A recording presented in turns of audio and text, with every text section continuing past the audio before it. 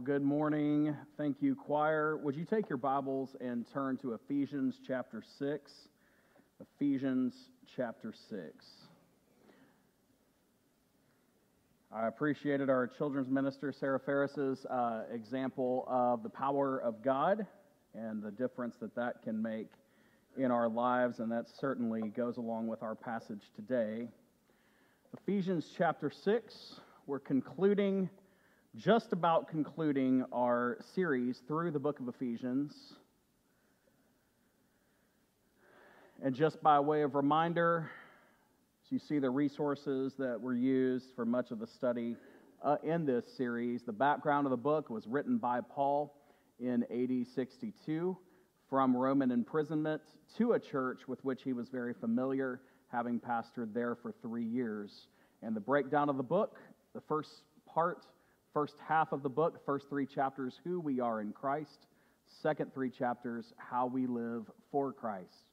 So let's stand together if you're able to, and let's read Ephesians chapter 6, beginning in verse 10. Finally, be strengthened by the Lord and by his vast strength. Put on the full armor of God so that you can stand against the schemes of the devil. For our struggle is not against flesh and blood, but against the rulers, against the authorities, against the cosmic powers of this darkness, against evil spiritual forces in the heavens. For this reason, take up the full armor of God, so that you may be able to resist in the evil day. And having prepared everything, to take your stand. Stand therefore with truth like a belt around your waist, righteousness like armor on your chest, and your feet sandaled with the readiness for the gospel of peace. In every situation, take up the shield of faith, by which you can extinguish all the flaming arrows of the evil one. Take the helmet of salvation and the sword of the Spirit, which is the word of God. Pray at all times in the Spirit with every prayer request. And stay alert with all perseverance and intercession for all the saints. We're going to focus on verses 10 through 17 today, and our topic will be, are you ready for war? Are you ready for war? Let's pray together. God, I pray that you would speak to us from your word today. I pray that everything that you have for us today would be absorbed by our minds and our hearts, that we would leave here having heard from you. And it's in Jesus' name we pray. Amen. You may be seated. Floyd, for some reason, I just lost the power of this. It doesn't seem to be advancing through the slides anymore. So I don't know if you can, Lee, if you can click through maybe as I go along. This doesn't seem to be connecting anymore. I apologize for that. So number one, in your bulletins today, in your outlines, number one, know your enemy. There are 2 things we need to understand when we are going to war, and that is our enemy and our equipment. Our enemy and our equipment. It's important to know who the enemy is it not? We certainly don't want to shoot anybody with friendly fire. And so in verses 10 through 12, we see here in Ephesians 6, be strengthened by the Lord and his vast strength. Put on the full armor of God so that you can stand against the schemes of who? The devil. That's right. So he is our enemy. Our struggle is not against flesh and blood, but against the rulers, against the authorities, against the cosmic powers of this darkness, against evil, against spiritual forces in the heavens. James, okay, that just worked. We may be connected again. James 4:7, submit yourselves therefore to God, resist the devil, and he will flee from you. So this is our enemy. It is the devil. And the devil then will flee from us. Now, Jesus has to remind us who the enemy is frequently. John 10:10, the thief, he calls him the thief. The thief comes only to steal and kill and destroy. By contrast, Jesus came not to steal, kill, and destroy, but he came to give life and to give it abundantly. So we can have life, and we can have that abundant life that only Jesus offers. Luke 19:10, the Son of Man came to seek and to save the lost. That is the purpose of Jesus coming. Why are we tying this in? Because frequently, you and I can start to see the enemy as flesh and blood. You and I can start to see the enemy as each other. You and I can start to see the enemy as the lost outside these walls. But those are the very lost that Jesus came to seek and to save. So they are not and never will be the enemy. The enemy is very clear. He is the devil. He is the thief. He is the thief of joy. He's the thief of eternal life because he tries as hard as he can to keep people from placing their faith in Christ. That is his end goal. That is what this spiritual war that is waging all around us, that's what it's about. Acts 26, Jesus brings the mission back to us. He says, I am sending you to them, the lost, to open their eyes that they may turn from darkness to light, from the power of Satan to God, that they may receive forgiveness of sins and a share among those who are sanctified by faith in me. Here is the battle. It's between darkness and light. Here's the battle. It's between the power of Satan and God. And the enemy is darkness. The enemy is Satan. And we are warriors in this battle. We must know who our enemy is. So as by way of reminder, our enemy is not those outside the church. It's easy to look and say, we are the sanctified ones, we're the holy ones, we're the chosen ones, and it's us against them. Truth is, that's a very flawed way of looking at it.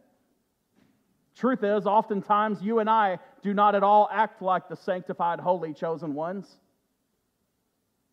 Often we act just as wicked and lost as anyone else. We have to remember our enemy is not those outside the church. And secondly, our enemy is not those inside the church. Oftentimes we'll treat one another inside the church like the enemy. If you don't like my decision, or if you don't like my way of doing things, or if you don't like the role that I have and you wish you had, whatever it is that can bring up strife within a church, believe me, our church is not exempt. And we have to continually remind ourselves that the enemy is not inside the church. It's also not outside the church. Our enemy is not politicians, Washington, D.C., or the media. How many of you are happy? How many of y'all are happy with the last several administrations in the White House in America? How many of y'all would say we love the job that we're getting out of Washington, D.C. these days? I don't think there's a whole lot of hands that would go up, right? But they are not our enemy. The media, fake news, that's still not our enemy. We don't have to agree with what we hear. We can recognize the harm being done in the political system, etc., that comes out of Congress and comes through our televisions, through the media. But we must remember, as we vote according to how we believe God wants us to vote, as we make the decisions to lead our families in the way we believe God wants us to lead them, we must remember that those who don't see it like us and those who we believe are not living their lives according to Scripture or making decisions or legislating or reporting according to Scripture, they are not the enemy. They are deceived by the enemy. They are swayed by the enemy oftentimes, but they are not the enemy. They are the ones that Jesus came to save. Our enemy is not people. It's not politics. It's not problems. It's not pressures. It's not the liberals in Hollywood. This is not our enemy. Our enemy is the spiritual darkness of lostness. It's lostness. Being lost without Christ. That is our enemy. It's embodied by Satan and all his forces. It's a spiritual battle we are in. It is not a battle against people. That's why we can still pray for the president, whether we like what he's doing or not. That's why we can still pray for the lost people in our community who don't live like Jesus and oftentimes oppose what we want to do for God in this community. However, we can still pray for them. We can still love them. We can still show grace and the love of God to them because they are not the enemy. The enemy is lostness. And the eternal fight, the eternal struggle will be God against lostness, will be God against the dark, will be God against Satan. And I don't know about you, but I don't want to be on team lostness. I want to be on team Jesus. So know your enemy. Number 2, know your equipment. Know your equipment. Here's the famed armor of God passage that we've been looking forward to ever since we started Ephesians. One of the most familiar in the Bible if you've been studying the Bible for any length of time. So, number 1, the belt. The belt. Let's look back at the scriptures.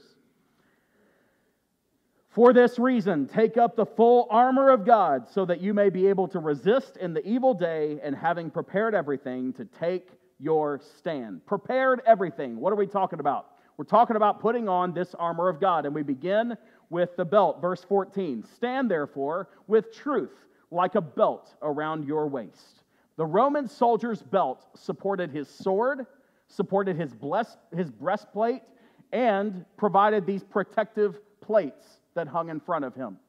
So the Roman soldier's belt was absolutely crucial to the rest of his armor. Even though it was one of the smaller pieces of armor he wore, everything else hinged on that. If that belt failed, his sword would fall. If that belt failed, his breastplate would fail. So much else hinged on this belt. So the point for us today, Satan wants to tear down the core truth that holds everything else up. He wants to tear down that belt of truth. What truth are we talking about? The number one truth that holds everything else together, that God loves us. If God did not love us, then He would just be a tyrant in the sky. But He loves us. The Bible has been called God's love letter to mankind. The overarching theme from the Old Testament to the New Testament, from creation all the way to Revelation, is that God loves us. The most famous verse in the Bible, John 3:16, for God so loved the world that He gave His only begotten Son. He loves us. That is the truth that holds everything else together. So the belt of truth is absolutely crucial. Secondly, the breastplate. The Roman soldier's breastplate protected his vital organs. His breastplate protected his vital organs. Obviously, the most vital, the heart, right? But so many other vital organs around that stomach and chest area, the breastplate would protect. The Roman soldier depended crucially on it. When you're in hand-to-hand combat, fighting with the enemy as they did in those ancient times, they wouldn't stand back behind their lines and shoot at one another. Obviously, with swords and spears, they would march forward and intermingle, fighting hand-to-hand with one another. So the breastplate was absolutely crucial. And for us, for the Christian, for the believer, our spiritual heart is protected by the righteousness we have received by faith in Jesus. The breastplate is righteousness. So number one, the belt of truth. We must remember that God loves us. He is the way, He is the truth, He is the life. But number two, we must remember our righteousness comes by faith in Jesus. Our righteousness does not come through anything that we can do or achieve ourselves. Ephesians 2 says it is not by works of righteousness, that there are no works of righteousness that we can do to achieve any grace from God. There is no works of righteousness that we can do, but it is only by God's mercy that He saves us. The Bible actually says God calls all of our righteousnesses filthy rags. He uses that plural. All our righteousnesses, all our righteous efforts, all our righteous deeds, all our best that we can offer, God looks at it and says, no, not good enough. But when you clothe yourself with His righteousness, with the righteousness that comes by faith in Jesus, then God can declare you to be righteousness. It's this doctrine of imputation, or God placing over you His righteousness. Nothing that you can achieve on your own. But our spiritual heart is protected by the righteousness we have received by faith in Jesus. Otherwise, you have no armor. You have no breastplate. You can try to look the part. You can try to dress up like a Christian soldier, but you're missing the breastplate. And the first time the enemy comes at you, you'll crumble. There's no protection. So have you placed your faith in Jesus? Do you have that breastplate of righteousness that His faith provides? Thirdly, the boots. The boots. I like to call this the gospel boots. The gospel boots of readiness. The gospel boots of readiness. What are we talking about? The Roman soldier's footwear, his boots, kept him ready for warfare. I'm probably going to mispronounce this, but they were called the Caligulae, something along those lines. If anybody knows Latin well, you can correct me on that, but it was pretty close to that. And you could see a little picture there. These boots were unusual for their day, and they were unusual throughout the history of warfare, really, but they proved incredibly effective. So you can see they were made of leather, and on the bottom they had this hard sole. And the Roman army would provide these boots for their soldiers, but then the soldiers were on their own to go have these nails put in the bottom. So they would have these metal studs or nails hammered through the bottom of their shoes. The bottom layer. That provided grip and traction when they were going over uncertain ground. But then additionally, when they were fighting a battle, sounds a little gruesome, but they would use the bottom of those metal studs to stomp on their enemies. Now, the interesting thing about this footwear is they would be able to walk for miles and miles and miles, and their feet would be sore and hurt, but they would have no blisters. So what's the difference there? Soreness and hurt, that's a temporary condition that will pass, right? Go stick their feet in the nearest water and let that soreness ebb away. But a blister, that's going to become a problem. That's a long-term medical problem that then needs to be dealt with. So these shoes were constructed not for comfort, but for durability and for protection of their feet. Because at any moment on that 20, 30, 40, 50-mile journey, they might have to stop and fight. So they had to be ready at a moment's notice to fight. And that's why Paul admonishes us here in Ephesians 6. Your belt around your waist, your belt of truth. Your righteousness like armor on your chest.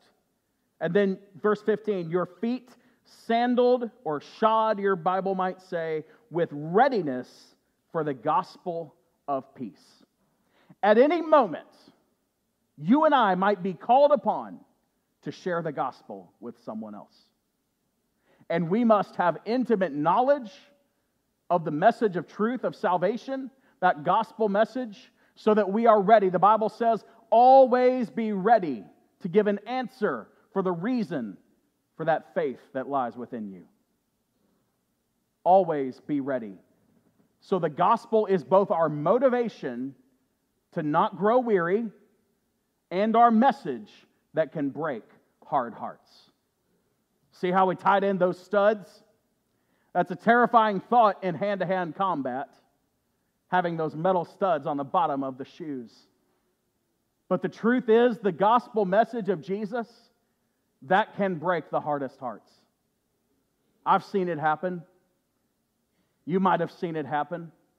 when someone who for years, for their whole lifetime, said, I don't believe in that Jesus stuff. I'm not a religious person. I've got no interest.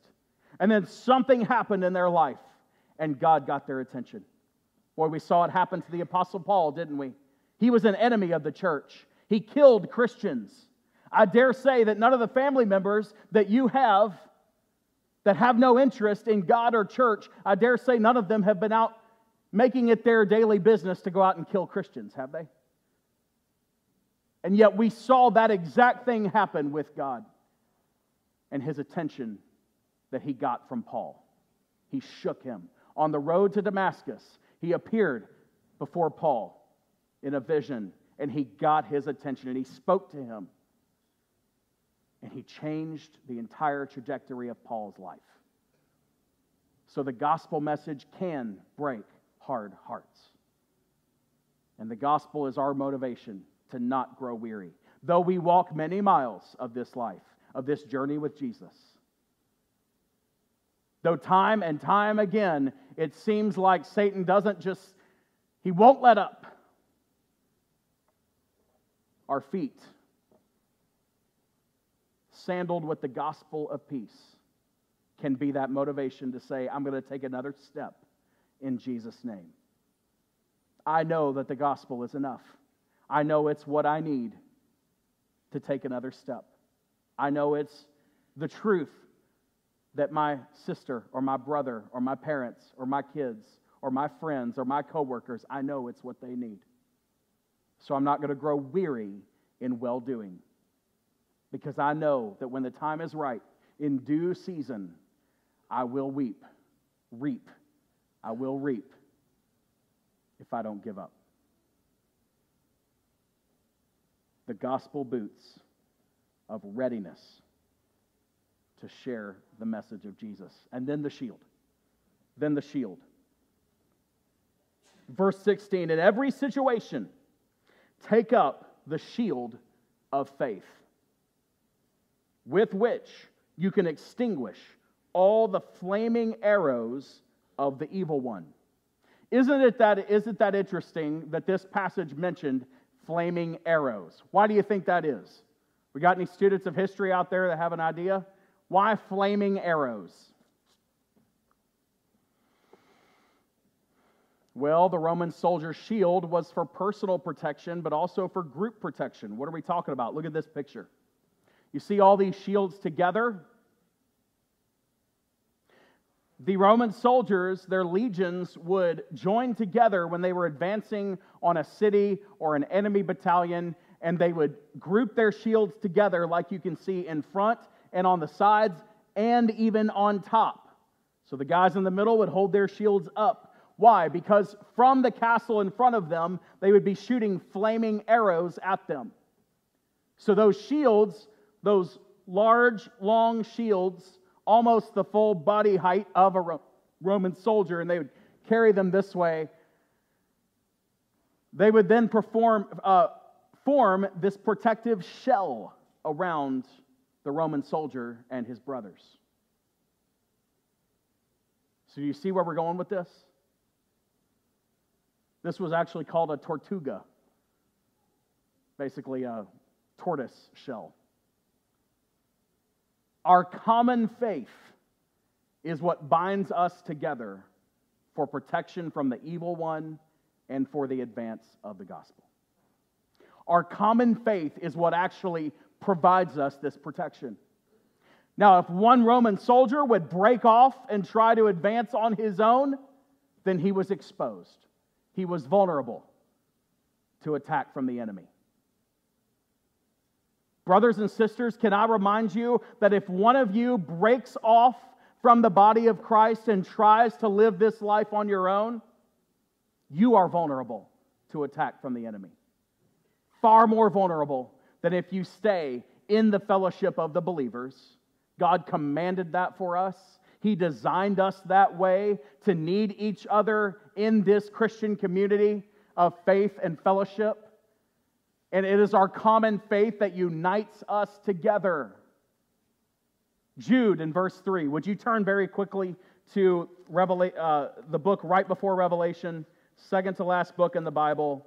Look at Jude, only one chapter. Look at verse 3. Dear friends, although I was eager to write to you about the salvation we share, I found it necessary to write, appealing to you to contend for the faith that was delivered to the saints once and for all. To all saints, this faith, this common faith, was delivered to us. And he says, he reminds us, we share a common salvation. We share a common salvation. Philippians 1, next book over from Ephesians. Probably from Ephesians 6, you can just turn the page. Philippians 1 and verse 27. Just one thing. As citizens of heaven, live your life worthy of the gospel of Christ. Then, whether I come and see you or am absent, I will hear about you that you are standing firm. Here we go. In one spirit, in one accord, contending together for the faith of the gospel, not being frightened in any way by your opponents. Boy, that sounds like a Roman soldier, a legionnaire, joined together with his brothers in arms, advancing, protected by his faith, from the front, from the top, from the sides. You know, the only spot that they weren't protected was from behind. Why? Because there was no retreat. There was never any plan for retreat. They were always advancing. When you and I break away from the family of faith, and you quit going to church, and you quit your class, and you quit fellowshipping with your fellow brothers and sisters in Christ, then you are vulnerable. You are unprotected by that body of believers that God designed for you to be a part of and designed you to be a part of. We rely on each other. We need each other. It's what binds us together for protection from Satan and for the advance of the gospel. This is Southern Baptist Church. We're part of Texas Baptist. We're part of our local Wichita Archer Clay Association. We have this idea, we believe it, we ascribe to it, that we are better together. Let's say it together. Ready? Better together. That's right. We do believe that we are better together. So what does that mean? That means that joining our forces, our resources together, we can accomplish so much more for God than we could all by ourselves. One church all by itself can do great things for God. But if churches get together, if they unite in one accord in doctrine and say, this is what we believe about the Bible, and this is what we believe about the message of Jesus Christ, and that message is what we are going to take. And even though we disagree about other things, we're not going to let that divide us from the greater good, the greater message of sharing Jesus with the nations.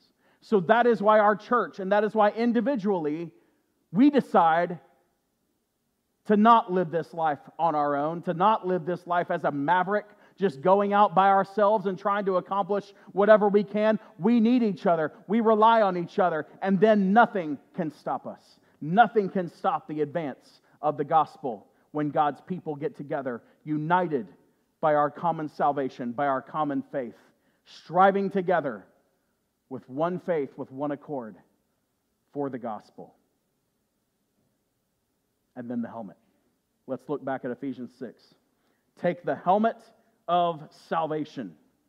The Roman soldier's helmet provided full protection. You see, in the front, in the back, they had this extra back plate so nobody could come up behind them while that hand-to-hand fighting was happening. It would protect their neck all the way down to their breastplate. Not only did it provide protection, it also provided identification.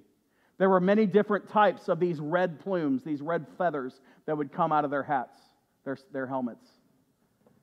But that was the sight that made the enemies of Rome, made their blood run cold, struck fear in their hearts, seeing those gleaming metal helmets with the red feathers advancing toward them. No army was feared like the Roman army. And those feathers were there to provide identification. I am a Roman soldier. I am a Roman legionnaire.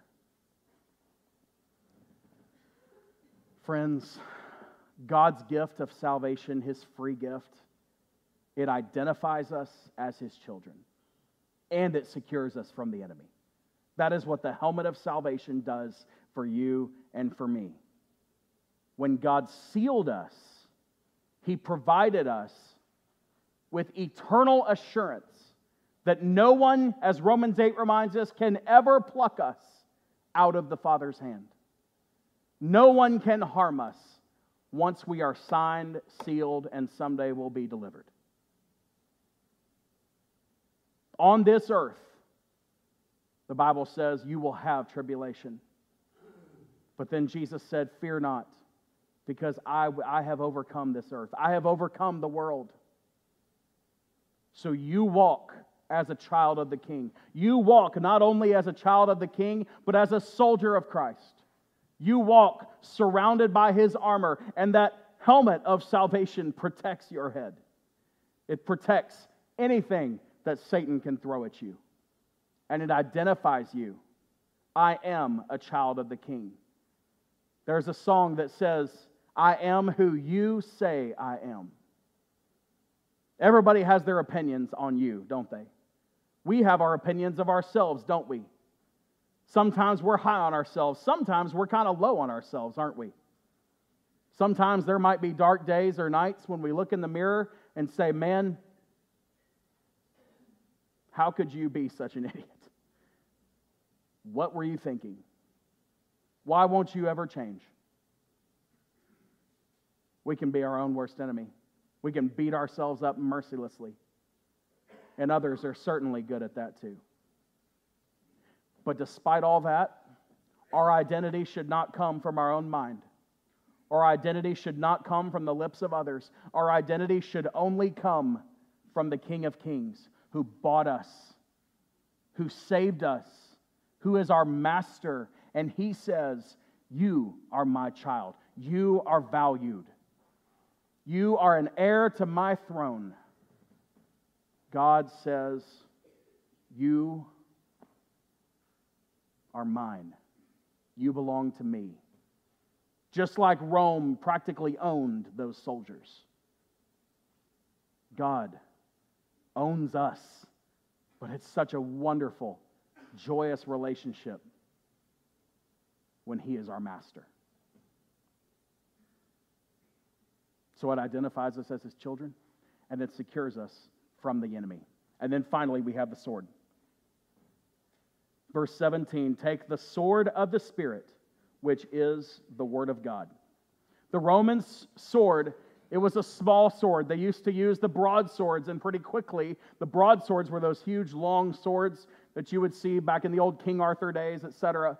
But pretty quickly, they went away from those, and as the legionnaires would advance and take over countries, and their empire would grow and grow, it became very apparent quickly on that they needed a small, agile, fierce weapon, and so the gladius was born.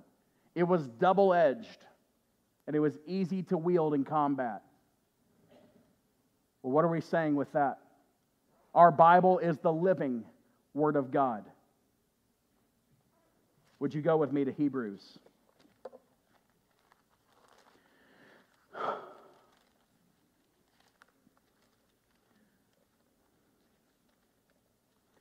The book of Hebrews, chapter 4 and verse 12.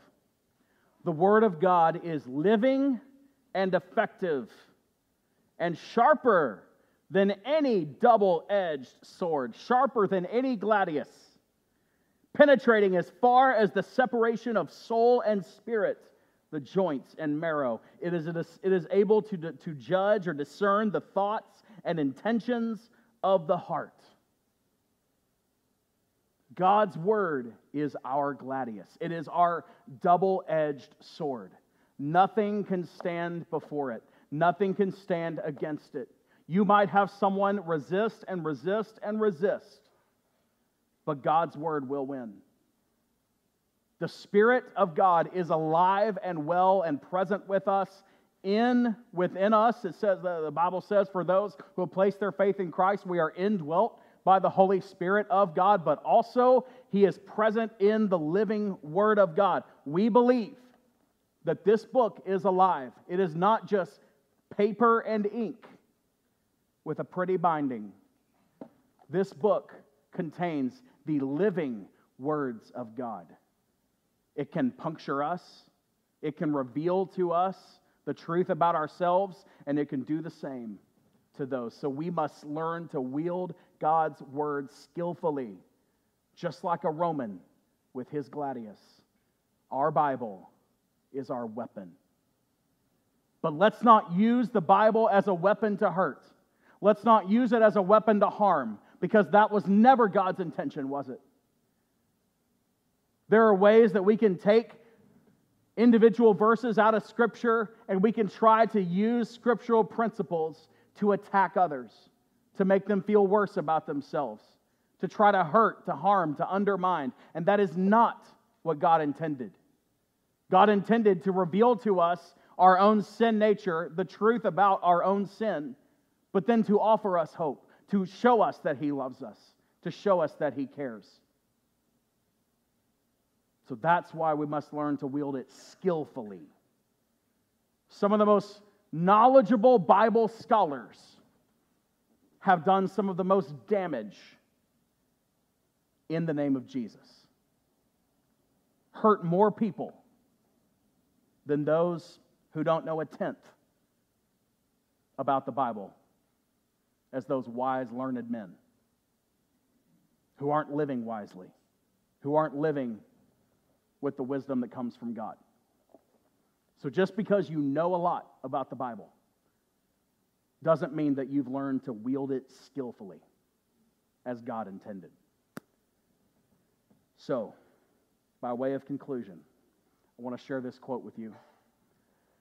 We just got done talking about the armor of God, didn't we?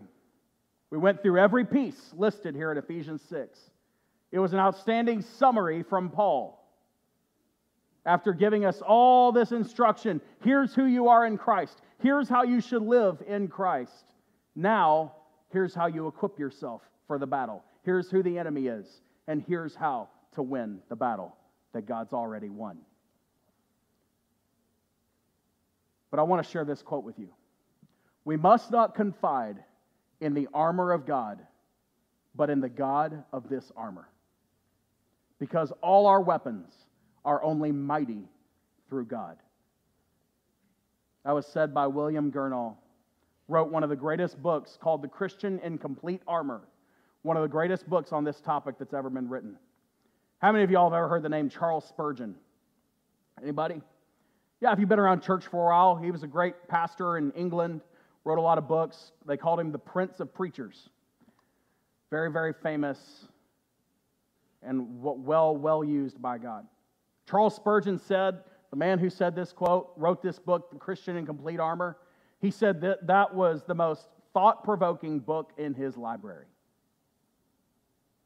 So if Spurgeon says something like that, I want to sit up and take notice. And I took that, I actually found that book online this past week and read quite a bit of it in preparation for this sermon. And I took this quote out and wanted to share it with you today. It is easy to find bits and pieces of Scripture and make that bigger than God in our minds. Sometimes we can take something that's not God and elevate it to the place of God. We do that with our family sometimes. We do that with our careers. Do that with our love of money or success or comfort. But I'm telling you, it's also possible to depend so much on something that's not God that it begins to take the place of God in your life. And these very weapons, this very armor that is supposed to protect us, they're only mighty, they're only empowered when God is behind it all. When our focus is on Him and not so much these weapons or this armor. We must not confide in or place all of our trust in this armor. What are we saying? Look at Romans 13. Romans 13, it's on the screen. Let us discard the deeds of darkness and put on the armor of light. That's great. That's the armor we're talking about. Let us walk with decency as in the daytime, not in carousing and drunkenness, not in sexual impurity and promiscuity, not in quarreling and jealousy, but, here we go, verse 14, put on the Lord Jesus Christ. That is the overarching command here.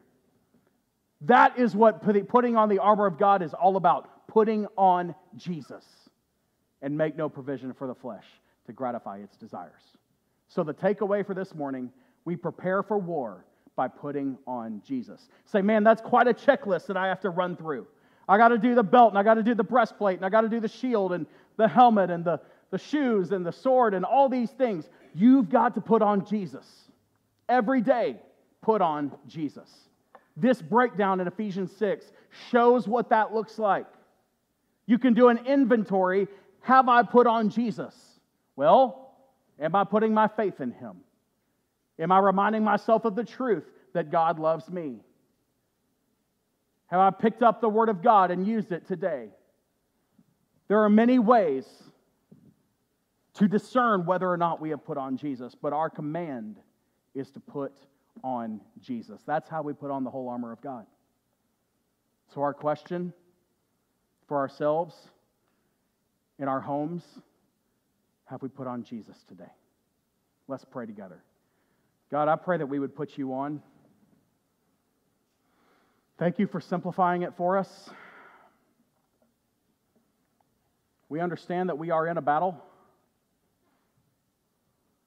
Sometimes it might feel like we're losing. But as that songwriter said, we're fighting a battle you've already won.